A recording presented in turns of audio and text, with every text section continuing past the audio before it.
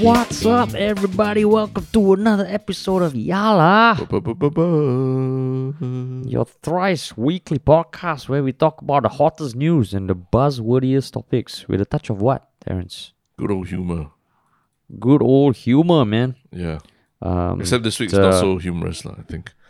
Yeah. The main topic is, it's heavy, man. It's heavy, but heavy one. it's worth talking about. But before that, how's the start of your week, man? It was going okay until we decided we're going to talk about this.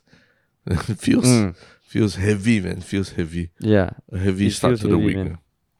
Yeah, I will second that sentiment.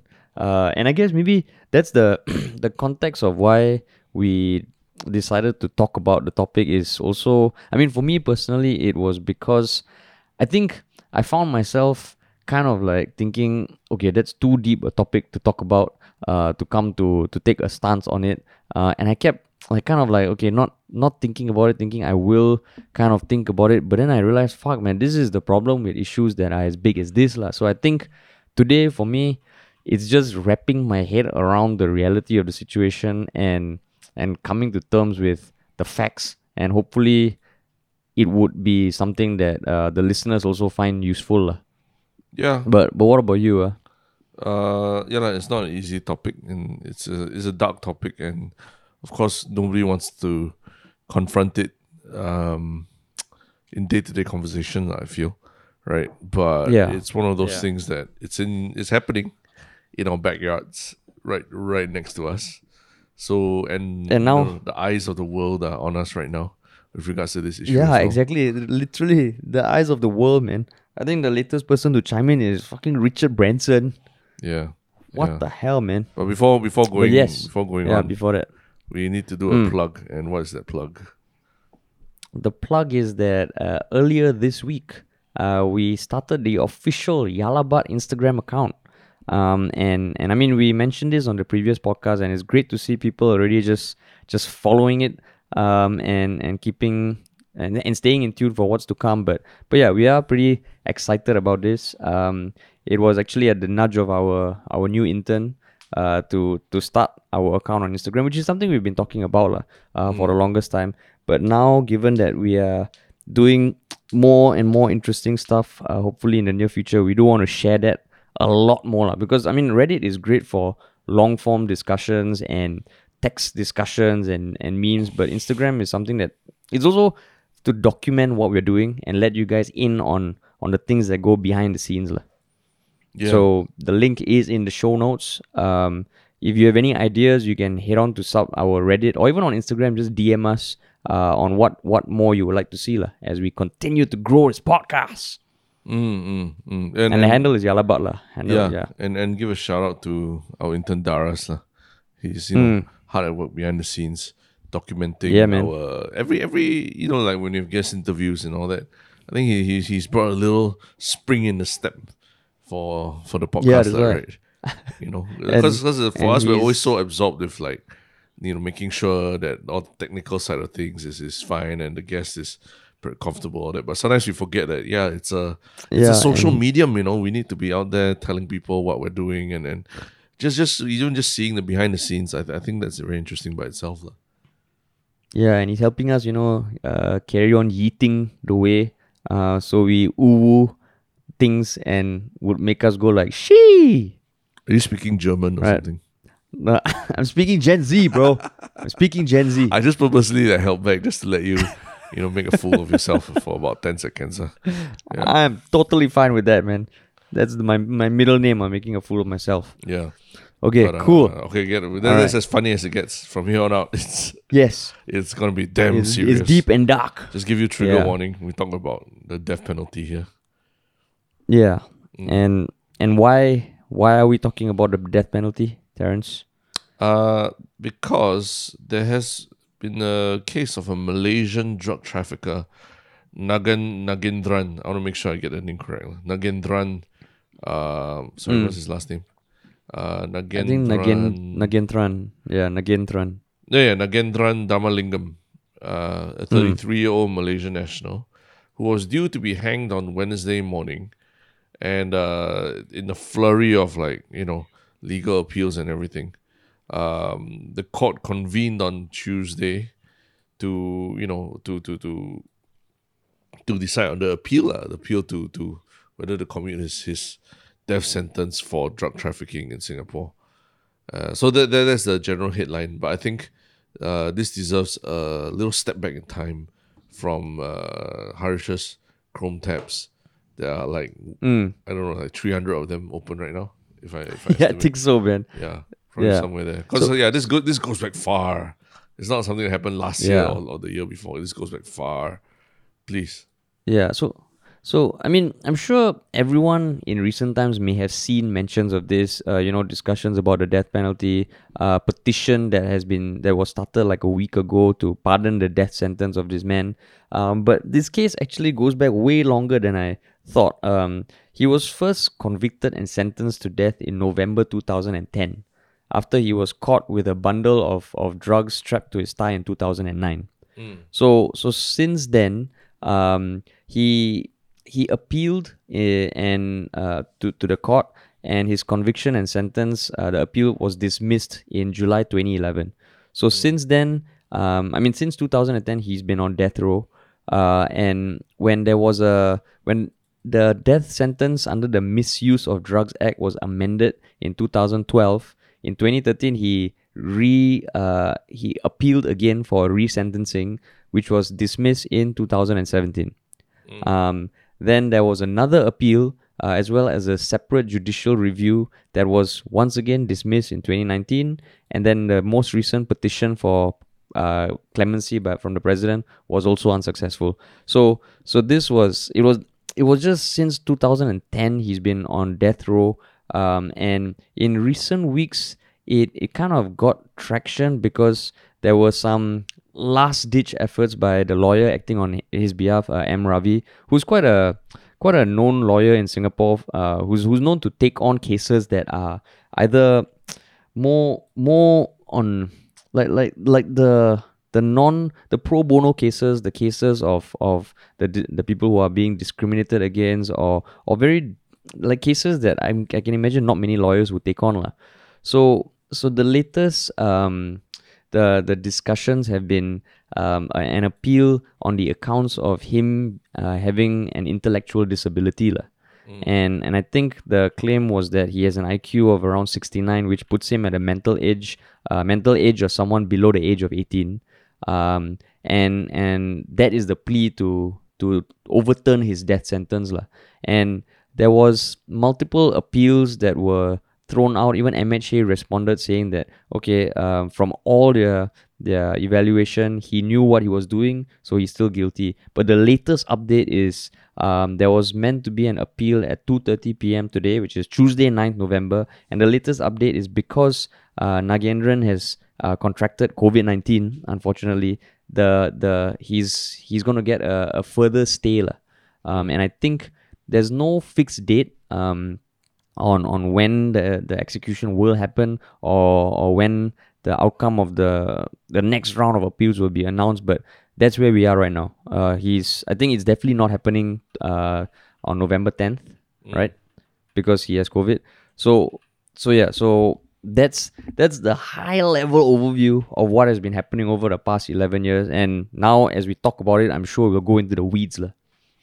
But what was your first thing when you heard about this case? So when I started reading up about his intellectual disability, in my mind I was like, oh fuck, that is because I think for drug trafficking, it is one of those sentences to me which have not just the outcome, which is someone bringing drugs into Singapore, but there's so much else at play, so many things that could factor into the process of someone ending up trafficking drugs, that I feel the death sentence on that, I already started off thinking, why does it have to be a death sentence lah? So when I saw this, that he's intellectually disabled, I was like, oh fuck, this is horrible. It's horrible, because there's one thing about an able intellect, a person being coerced into drug trafficking, but if he's intellectually disabled, that's fucked up. But then as I read I mean, okay, so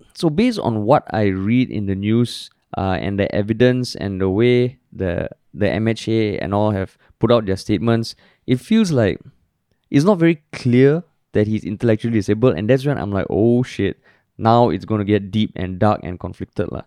So that's where I'm at. What about you? Um, yeah, it's one of those discussions that generally, they always advise you. There's a few things you don't talk about on the first date, lah, right? You don't talk about your exes, and you don't talk about politics, and you definitely don't talk about the death sentence, lah, whether you support it or not, lah, right? Because it's one of those things that it just divides opinion, lah.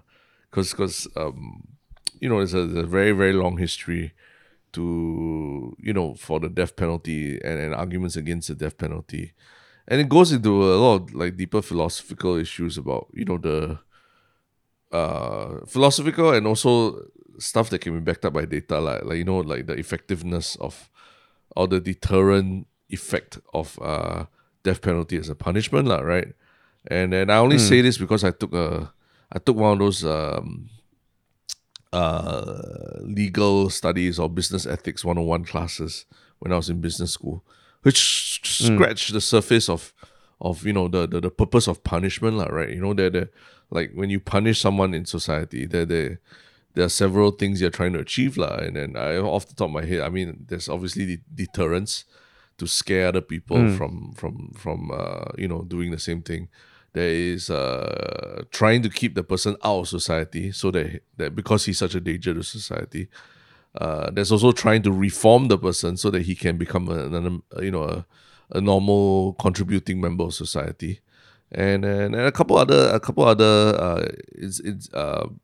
philosophical reasons for doing it. So over the years, as I've thought about this issue and having stayed overseas and being in Singapore and all, I generally lean towards like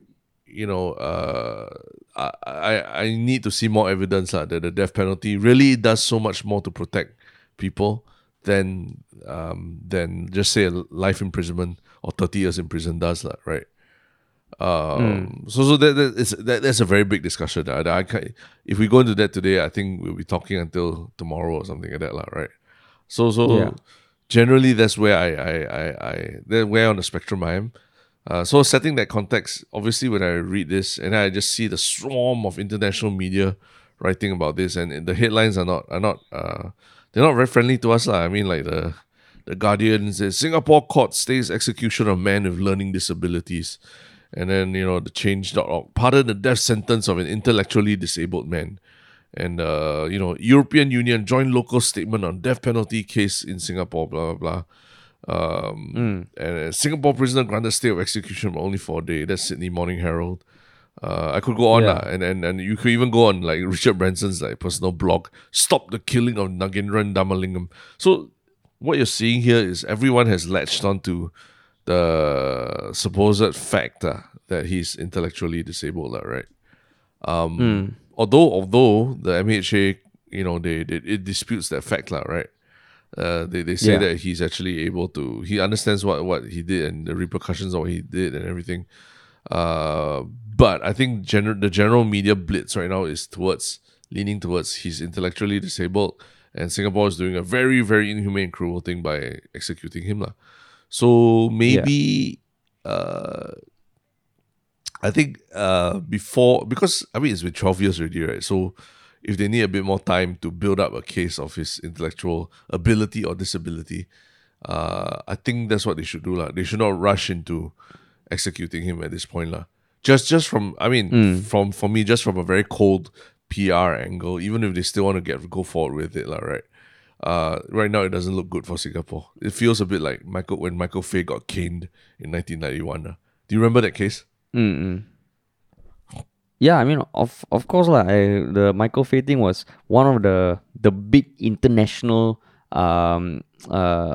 discussions that related to Singapore or the outcome of a Singapore sentencing, because from what I recall, even Bill Clinton at that time, who was president of the US, he wrote an appeal to Singapore to reduce the number of strokes of the cane for Michael Fay, right?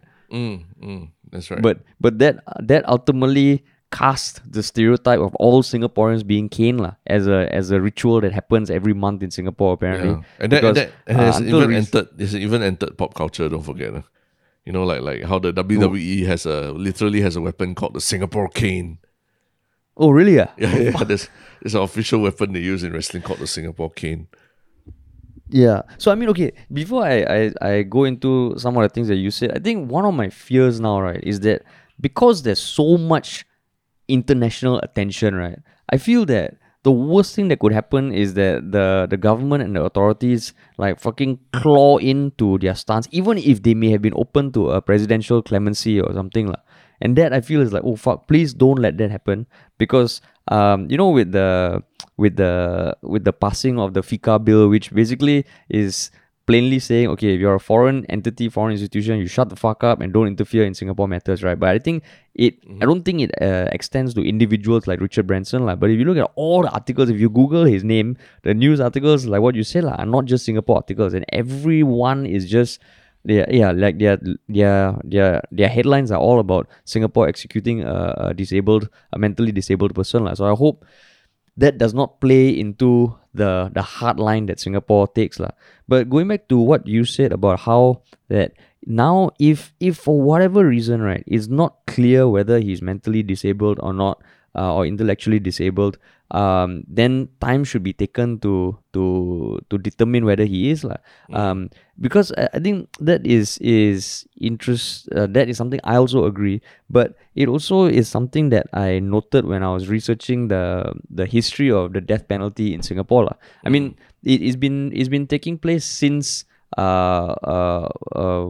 were the capital of the Straits Settlements, and when we were Crown Colony, and since it's had a long history of, I think, over 100 plus years, and there have been some amendments to the laws, like when I mentioned just now in 2012, it amended its law to exempt some cases of the mandatory death sentence. So for example, if there was evidence to prove that someone was just a courier for drugs as opposed to being the main instigator, right, there could be a life sentence, But then I also read that, for murder, right, if there's enough to prove that a murder was done without the intention to kill, the death sentence can be overturned and turned into life imprisonment, So to me, when I read this, right, and of course, there are so many legalities that I'm sure we're going to miss out, but just from reading that, it feels like for those sort of offenses,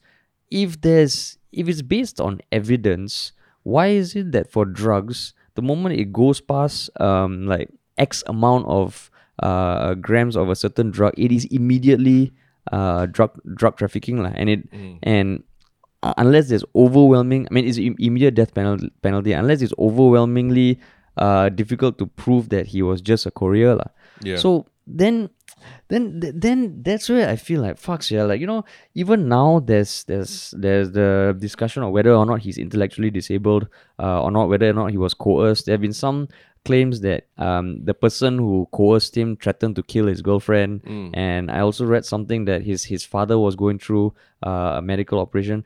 It just feels like, death penalty for drug trafficking, it feels ridiculous, Yeah. And I think it is one of those things that, okay, these laws, there was an amendment in 2012, but it's so fucking strict, right?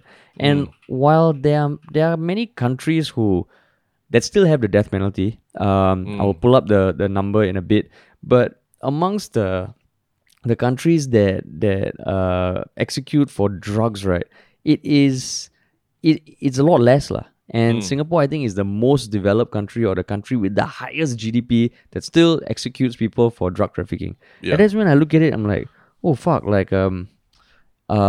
it feels like it's outdated, and it feels like it should evolve. And maybe it's because anytime there's discussions on the death penalty, right, it feels like such a fucking wormhole that people don't discuss it. Even for me, before this podcast, right, I was like, oh, how the fuck are we going to wrap our heads around this? And I think that's the problem of something as difficult as this.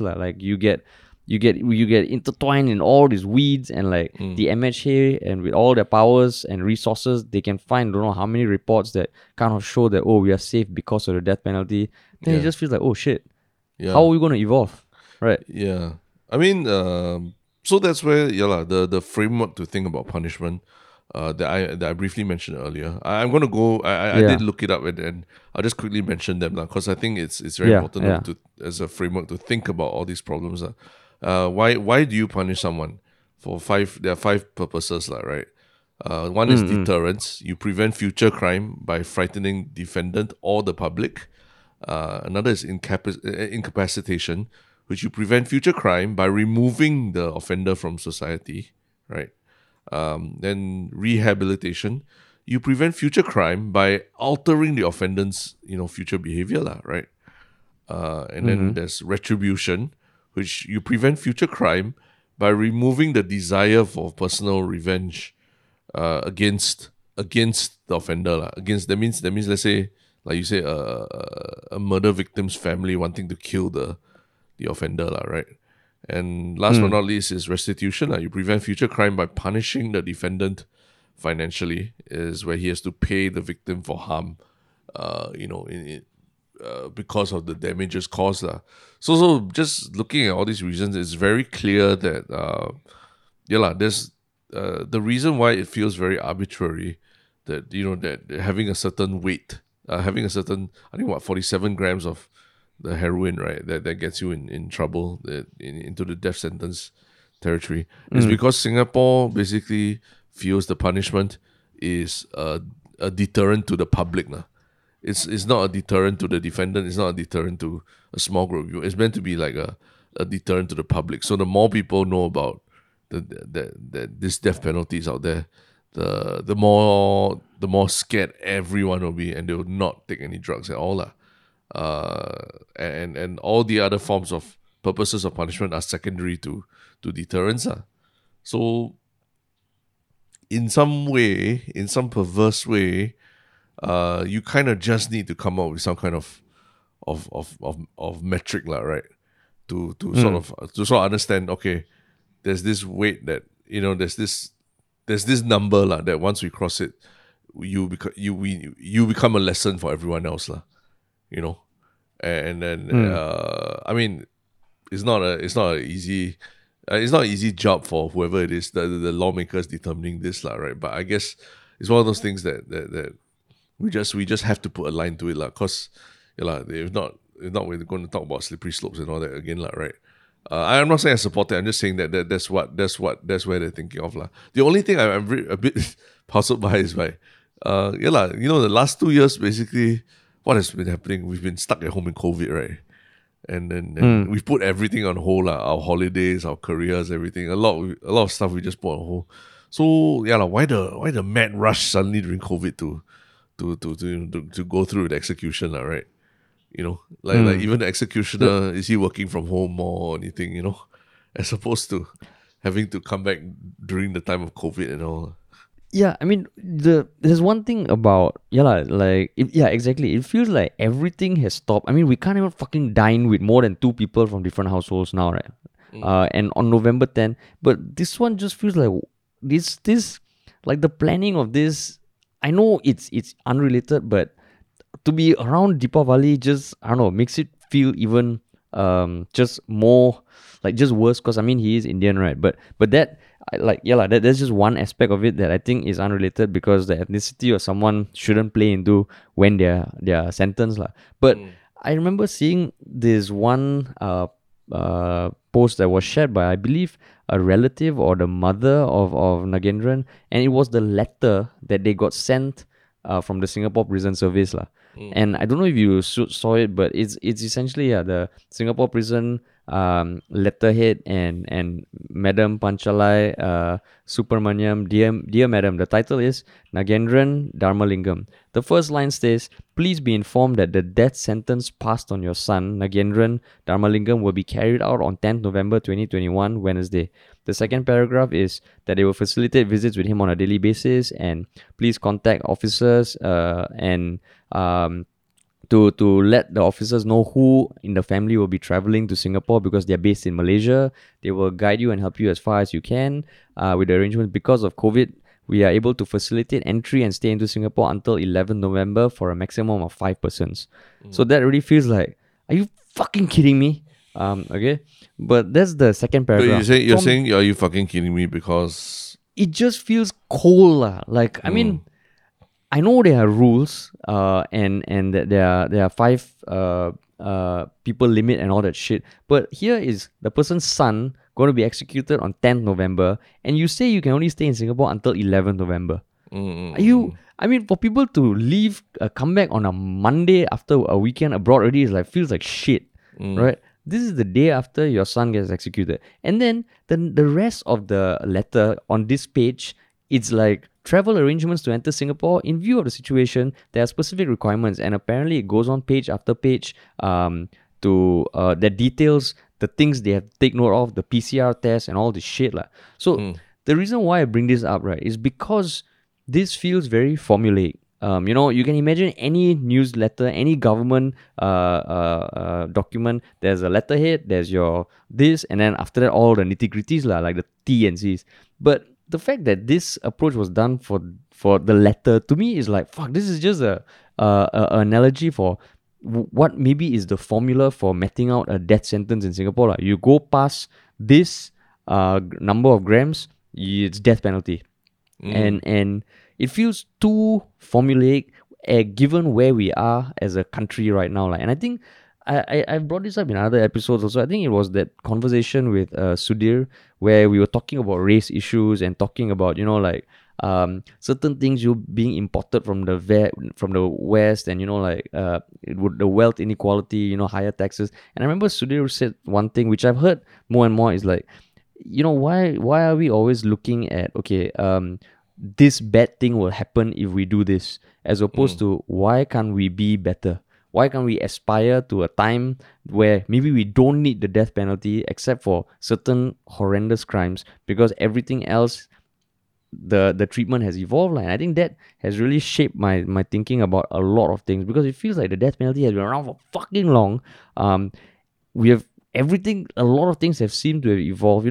There's so much technological innovation. There's like when the government comes together, they can build a Trace Together app in like fucking 2 months or some shit, have the open source code shared with all the big tech companies in the world. But his death penalty still remains like what it is. Even 2012, the amendment was just very minimal, and it feels like, wait, how is this? Because the more you read about it, the more it feels like, oh, that is some cold ass shit, man. So you are saying basically that you think the death penalty should be abolished, I think that's a very blanket statement. But what I mean more specifically just is to that, clarify where yeah. So I will clarify. I think for drug trafficking, I would say to have the death penalty meted out just based on the amount, immediate, without question, I think that should be abolished.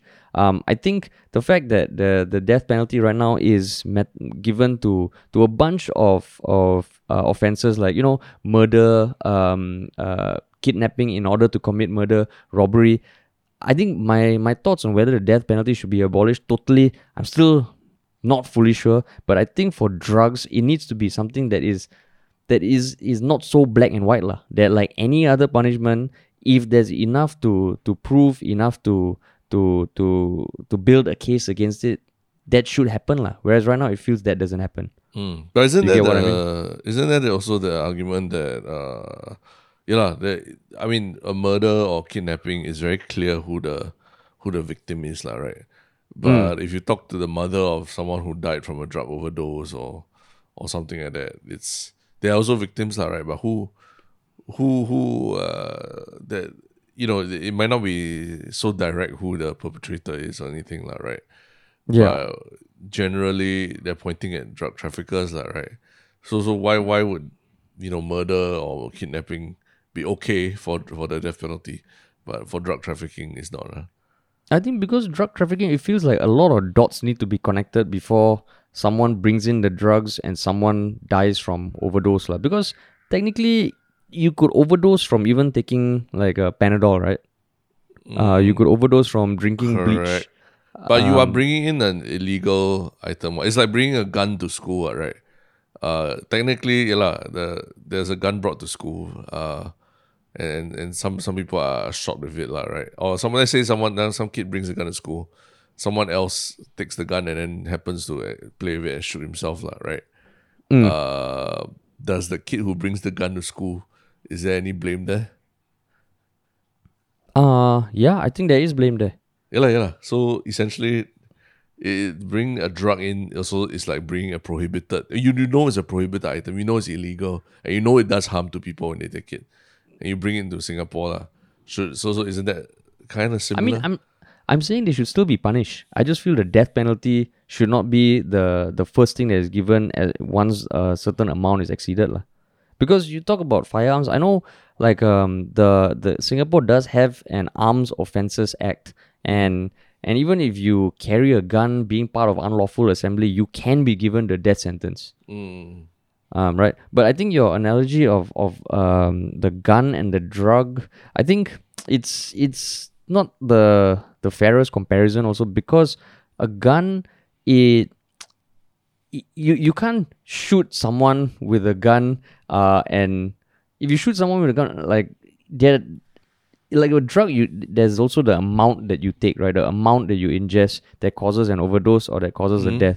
For a gun, I know you can shoot someone in the leg or the knee, right? Yeah. But it feels that for drugs, because the term drug also, there's so many things that we ingest into our body that is chemical or inorganic, right? So even if a drug is deemed illegal, like cannabis is deemed illegal in Singapore, but it's not illegal in other countries. So that means the moment that just because a drug is deemed illegal doesn't mean that it's a universal thing, right? Correct. But technically, gun also in some countries is not deemed illegal to carry it around, right? Yeah. No, I'm not saying that. I'm not. No, I think running, I'm not running home with this. I'm not running home with this analogy, but I'm trying to pass out, like, how should we think about murder versus drug use, and why definitely can be applied to one but not to the other, lah. I think so. How would you answer your own question? No, I mean, I told you where I stand. I generally stand towards the death penalty just as a punishment. I don't feel it's a very good punishment, lah. So you're saying totally abolish it, lah? I think I lean that way, lah. Yeah, because a lot of times it's not even about sometimes it's not even about the punishment, but it's just about even the process of finding someone guilty and all that. What if there's a mistake, all right, or something. Versus life imprisonment. If there's a mistake, at least the guy still has a chance to, something to be corrected, right? But death penalty is like, that's it really, it's one direction only, lah. So then what do you say to people who say, hey, then if not death penalty, then 20 years, you know how much of taxpayers' money will be used against that or not? Yeah, I say, taxpayers' money, then tax the wealthy more, lah, whenever I hear the argument, right? The bungalows that they have. Whenever I hear the argument, no matter how much that thing, it's going to be a drain on taxpayers' money. I'm like, that is so ridiculous, right? Because there are so many ways that taxpayers' money are wasted. And the fact that if it's requiring more taxpayers' money, well, there are ways to increase the tax. It might not be the most popular opinion, but it feels like something that can be solved, lah.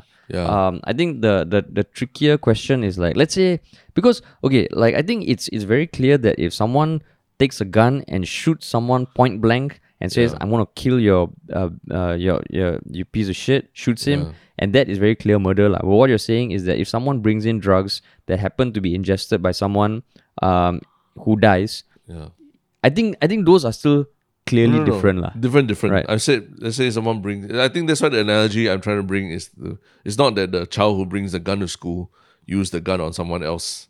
He brought a gun to school and then someone else plays with the gun and accidentally shoots himself or shoots somebody, lah, and kills him. So it's also just like in almost like recreational use, lah, right? Of the gun. Yeah, they're not intending to kill anyone, lah. But then just by that extrapolation, if someone brings a knife, right? And someone else takes the knife and kills that person. How responsible is the person who brought the knife, which is not Correct. illegal, Yeah. right? Yeah, Even but knife is not illegal, but gun is illegal, lah. It's quite clear. Yeah, gun is illegal, lah. So you're talking about just stuff that's illegal, lah. Yeah. Correct. So I mean, I'm not dying on this hill or anything like that, lah. I'm just pointing out that it's difficult, lah, to really pass through the argument and to say how one punishment for one thing should be greater than another and all that. I'm not shitting on what you're saying. I'm just saying that in general, even like one thing to me also is that like 20, 30 years ago, something like DNA, forensic evidence, CSI, all these things were unheard of, right? But now, we can use those things to definitively say whether someone was at a murder scene or someone raped someone and all that. So who's to say in 20, 30 years later, there won't be some other jump or leap in technology that literally allows us to see what someone was thinking or to trace his brain waves to a location and things like that, right? Yeah, exactly. Where we could say, oh, actually this guy who was convicted for murder actually was never even at the crime scene, no matter what, like a trace together for your brain. So, I mean, the death penalty works for a very, very primitive kind of society where we don't have all this technology. But now that we know technology and science moves at such a rapid pace, we also need to move with the times, lah. That's what I'm saying, lah. Yeah, I think that also is kind of at the crux of what I was getting at, because to me, whether or not I'm clear the whole death penalty should be abolished, I don't know. I haven't read up enough. It's something that in the past I think I've ping pong between, and even then when I ping pong from extreme to extreme, I'm not really sure why. But I think what you said is is the biggest thing. Like, it feels like there are so many things that have evolved, but the way the sentence is determined right now still feels very archaic, right? Like what you said, forensics did not exist maybe like 50 years ago, but now it is probably such a big part of any investigations, just to minimize the error of I don't know, like subjectivity or error of potential incorrect judgment, and it just feels like, fuck, now it's still like very dependent on a human judge, right? There's all this talk on like smart nation. I mean, even the process of giving Singapore PR, right, feels like there's a fucking black box of algorithm that goes on behind there, right? And yeah, it just feels like the whole process now is very archaic, and I mean, even if you going back to what I was saying about how Singapore, for all we say about being a developed nation, like great for business, great for this, when I mentioned just now that in terms of the countries that still have capital punishment, right, based on an article that I could find in 2015, I know it's 2015, it's by The Economist, so things may probably have changed, but back then 32 countries provided capital punishment for drug smuggling, but only in 6 countries were people routinely executed. Right? One was China, and the numbers from China are probably the hardest to find: Iran, Saudi Arabia, Vietnam, Malaysia, and Singapore. And I mean, in terms of the number of people who have been hung in Singapore, just looking at the records, even in years like 19, as recent as 2000 or 1999, there were 43 people who were executed in Singapore. 2018 there were 13 people, and it feels like as a country, can we not do better? Can we not evolve past that the fact that so many people are getting executed for offenses that a lot of which are drug trafficking, and I think the last time someone was pardoned by a president, which has happened, was in 2012 by Ong Teng Cheong.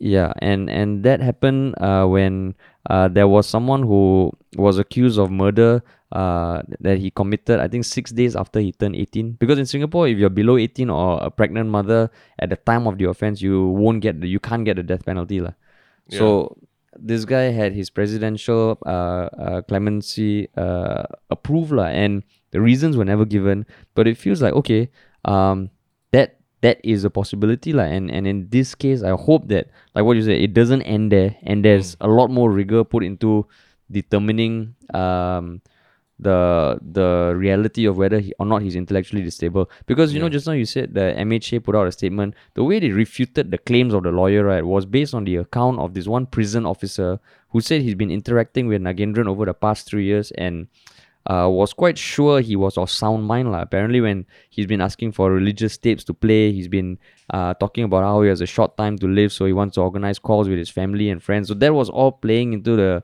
the statement that he is not intellectually disabled because he could function and he was aware of the punishment. So it just feels like, is that just one person's account? Yeah. Is that what was the bedrock of the statement, which feels ridiculous? Yeah. But yeah lah. I guess the we mean it. We almost laugh at it as a joke lah. But now that the ultra rich people in the world, like the Richard Bransons, have all come forward to speak out against this thing lah, right? Maybe this is when this is when this is when people start to, oh shit, maybe we need to relook our the how the whole PR of this thing is going down now, right? Because every time a rich person, they have a lot of influence in Singapore, as evidenced by the special concessions given to the Bloomberg VIPs and all that. It's a fact that we give more of a shit about the VIPs than we do about what other people think lah. So you're saying, if not for the philosophy or even the possible humanity of it, think about it from a PR angle. Yeah. That's the plea to the government. Yeah. If you want to be on Richard Branson's Christmas card list, to be invited for Virgin Galactic's launch. Or you want to organize the Bloomberg conference next year or not? You think about it. Exactly. Okay. Think about it, all these VIPs who you have just kowtowed to, you want to have them back next year. If you want to have them back next year, please reconsider this shit. Yeah. But I would urge anyone to even just read the Wikipedia article on the history of capital punishment in Singapore, which we will put in the show notes, because I found it very illuminating, but also kind of like, oh shit, because it gives you the full context of the history of this punishment in Singapore. And I think hopefully us talking through this has also kind of contributed in some way to maybe you wanting to find out more about this, or you caring more, or you even thinking, what the fuck are these two people talking about? They know nothing. That's all great. As long as it stirs something in you, and if you have got any thoughts, as I'm sure you have, please head on over to our subreddit. Yeah. And speaking of what the hell are these two people talking about? They don't know what they're talking about. Yeah. Our next topic is about a pair of people, or at least one person who really seems to know what she's talking. He claims to know what she's talking about, and has caused a bit of a rift in society also, right? In opinions in society. And what is the story?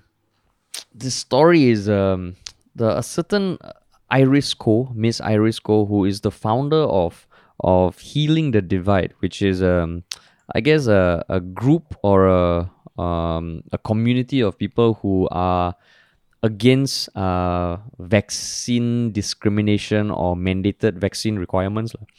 And I think she was the creator of a petition from way back, right? When the differentiated measures were first announced. I believe it was her. But she's been kind of like the face of the movement that is trying to speak out against mandatory vaccines. And the latest development is that the MOH took down 2 of the videos on her YouTube channel because they said it spread misinformation and it was not being responsible. And she has now put out a post rebutting that, and it doesn't seem like it's going to end here. And so, I mean, in some way, it's like what was your thoughts when you saw this, or you saw MHA's statement on her videos? I mean, I first came across this Healing the Divide, the group, on Facebook lah. A couple of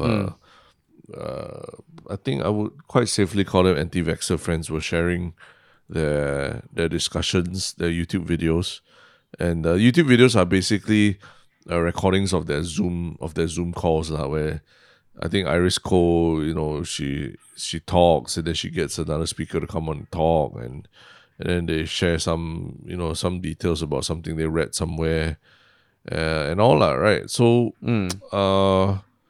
definitely, I first came across it with a real skeptic's eye. I was like, what the hell is? I mean, healing the divide is a very it's a very under the table way of of uh, of organizing a group lah. When I mean, they can't call themselves anti-vaccinations or stop the vaccination, because that's going to get them banned off every platform.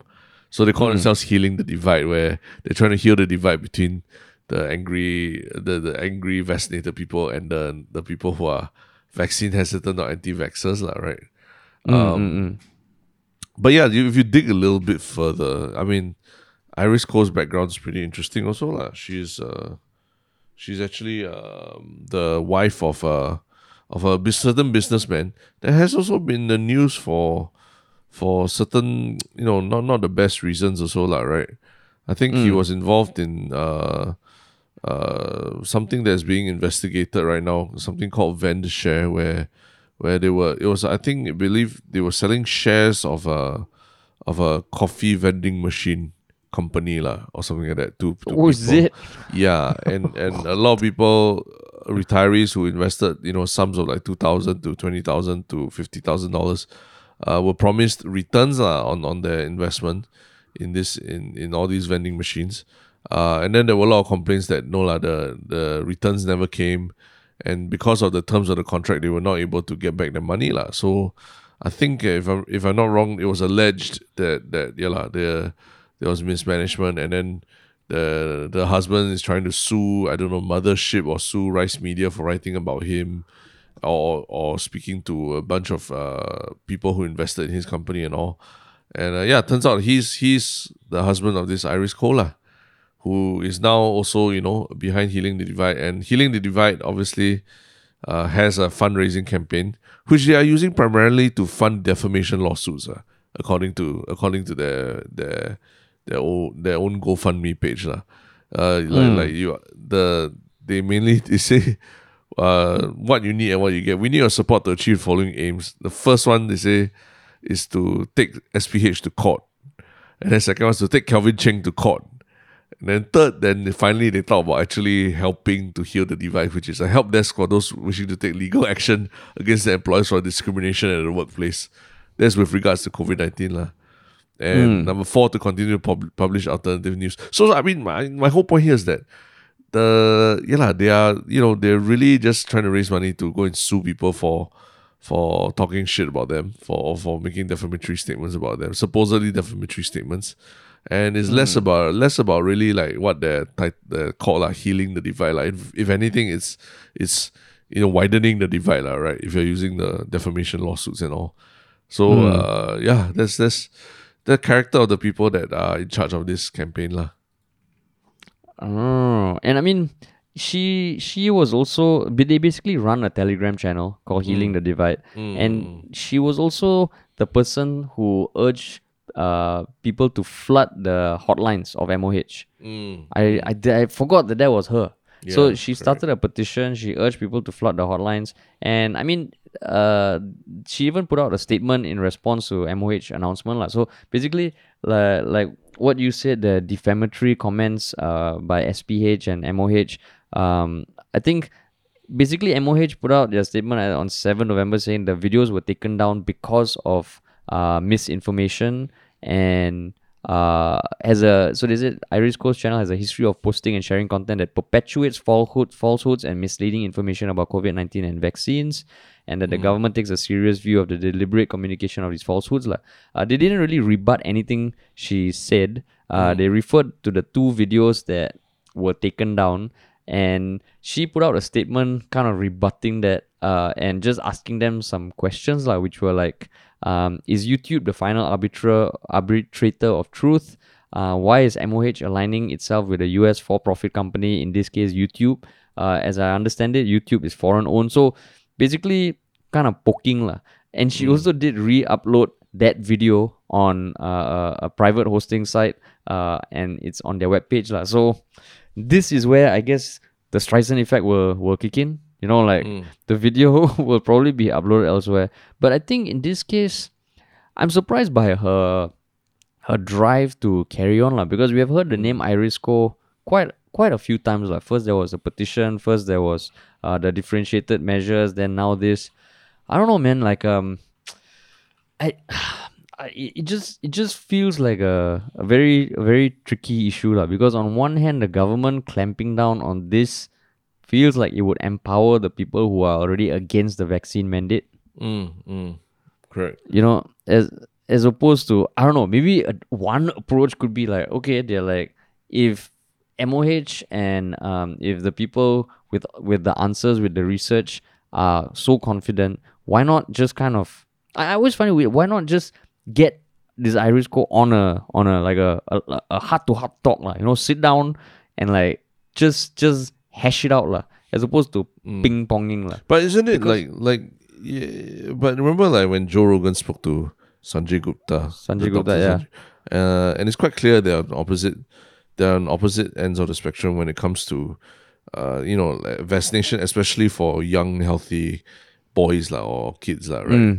And things got quite not say adversarial, but I think both were basically digging in on their own positions. So yeah, I mean it's a tough one, and for me to I think I mentioned to you, Joe Rogan was I mean, in my opinion, quite unfairly also just throwing a research paper here and there at Sanjay Gupta. Yeah, correct. And the guy has no time to read it on air or anything like that. So it makes him sound like he's unprepared. But actually he's probably got a whole treasure trove of research himself to throw back at Joe Rogan. It's just that he's not doing that out of politeness or whatever, So I don't know, would just getting someone like her who's so firmly entrenched in her beliefs already, that she claims that she knows 3 deaths related to the vaccine and all that. Is it helpful to give someone like her, an airing or a platform to reinforce unverifiable facts that she's putting out? I think I still think there might be something there, only because let's say the Sanjay Gupta and Joe Rogan. It was Sanjay Gupta. He's the medical expert head, expert for CNN, and Joe Rogan is a independent podcaster, right? So whereas in this case it is the Ministry of Health and someone who seems like she has a lot of support, right? So I think you're saying Iris Co has a lot of support. Yeah, Iris Co has a lot of support from a group that is already very anti a lot of policies that the government is putting out. So what I was saying is that maybe this needs to have a different approach for once, because it feels like she's not going to give up, right? I'm guessing the Telegram group is going to grow in strength, especially because in recent times there's more animosity towards the government and the restrictions, right? Yeah. So it feels like maybe now is okay, try something different, guys. When the people got POFMART in Singapore, PJ Tam and the guy from Facebook, and there was this committee of people who were just sitting there, just asking questions. Maybe that's what needs to happen. Just fight it out, man. I brought out the Joe Rogan Sanjay Gupta thing almost it sounds like a negative example, but at the same time, what do you get from listening to it? Even though we felt at the end, both didn't really move from their stances on vaccination. What do you get from listening to that podcast that you enjoyed it so much? I would say it first of all, it was an example to me about how people with vastly opposing views can still have a conversation. And it can get heated, it can get somewhat adversarial at times, but still end off, okay, they respect each other's opinions. But for me as a listener, right, I think my thoughts around the vaccine, I found myself closer towards Sanjay Gupta than Joe Rogan by the end of it, which to me was a learning thing for me. Joe Rogan's claims, like what you said, the random, there was this study that said this, then I'm like, that's your argument. Yeah.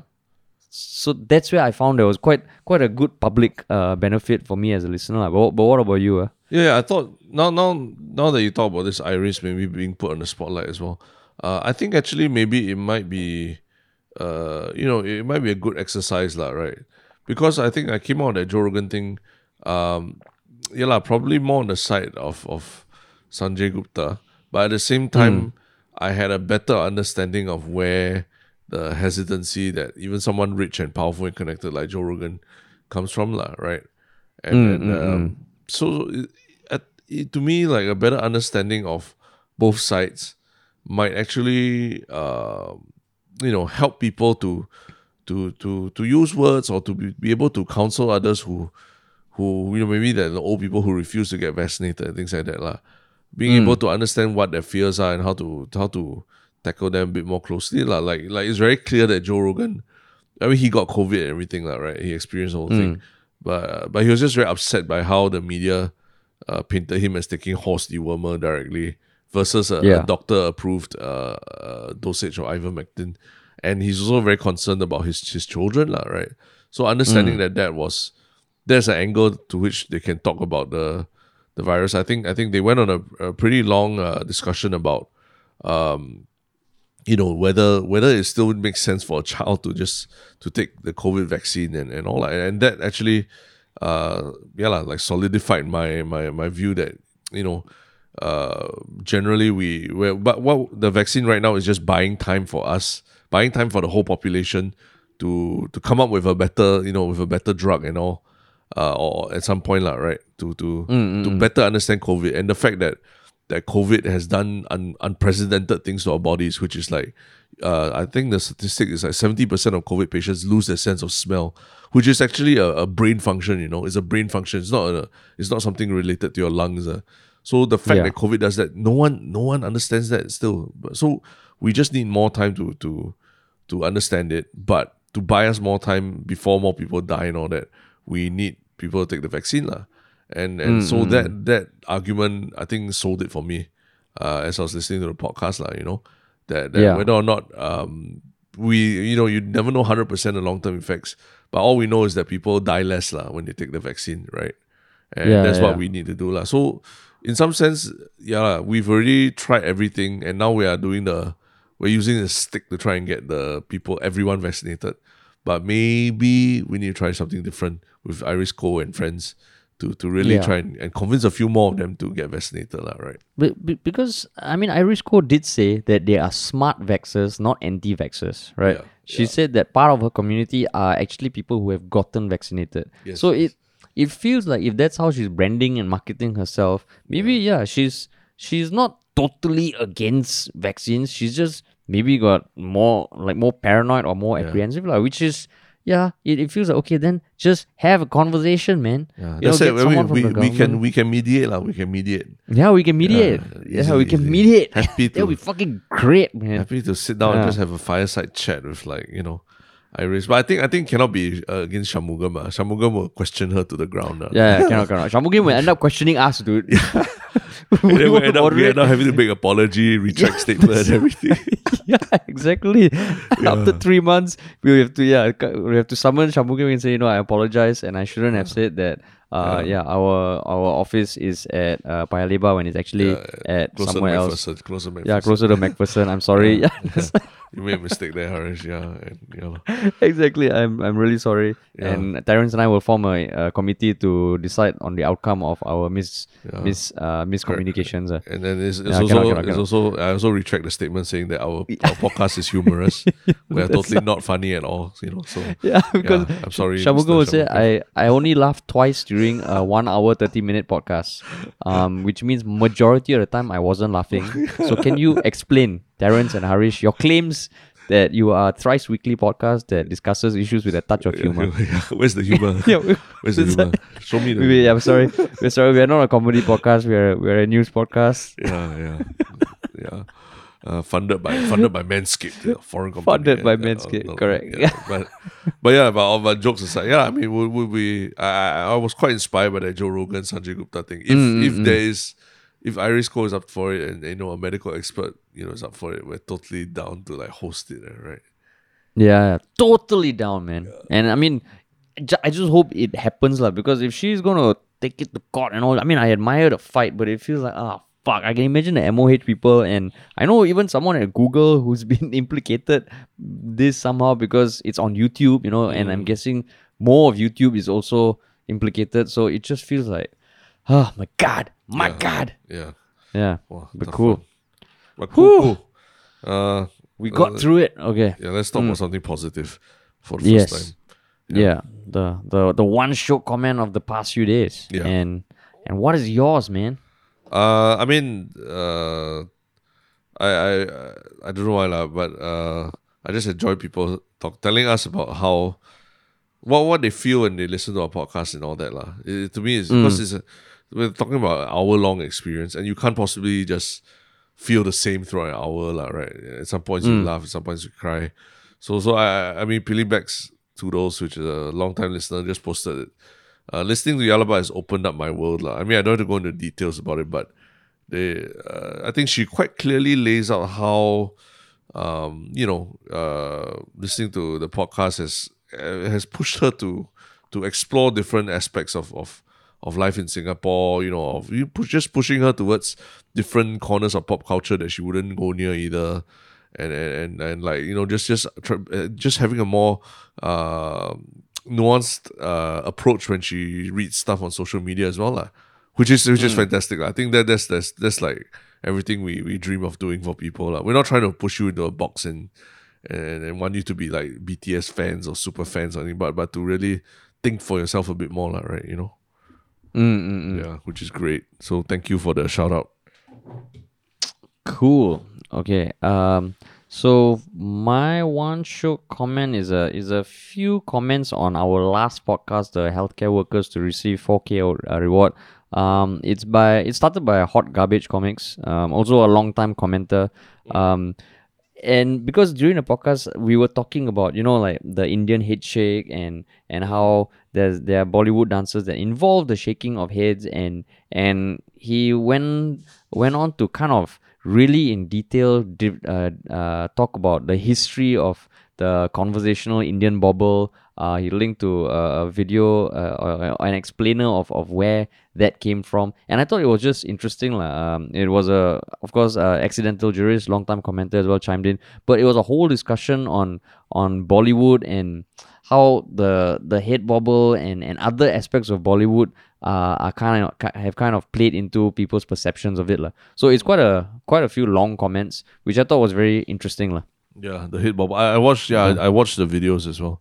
It's pretty interesting. Yeah. The Bollywoodization as the term implies. But yes, thanks guys for the comments. Yeah, thank you all. Cool. And, all right. What is your one shook thing? My one shook thing is the news that the local badminton player Loh Kian Yu, he actually won the German Open. And I think he was crowned yesterday, and it's so fucking great because I remember watching him during the Olympics. I think in the Olympics he made it to the playoffs.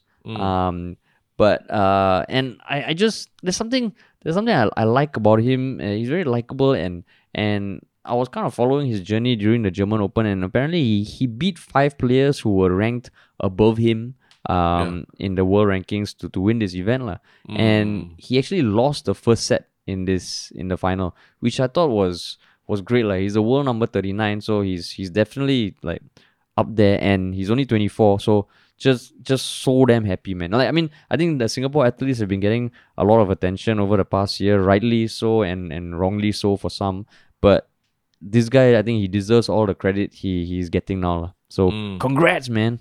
Yeah.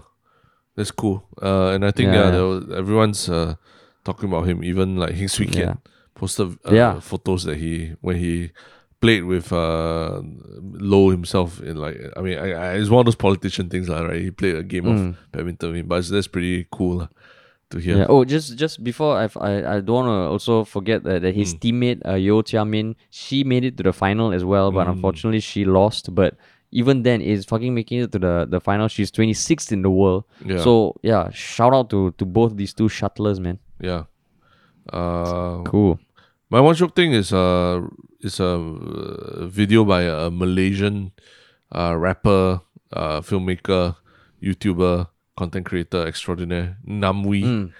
I think we've spoken about him before, but most recently his music video for Po Li Sing, which is I think it's Fragile but he also, I mean, he is also linked as, it's also titled as "It Might Break Your Pinky Heart," and the whole video is number 2 on trending for music on YouTube right now, but it's been banned and scrubbed off China's social media.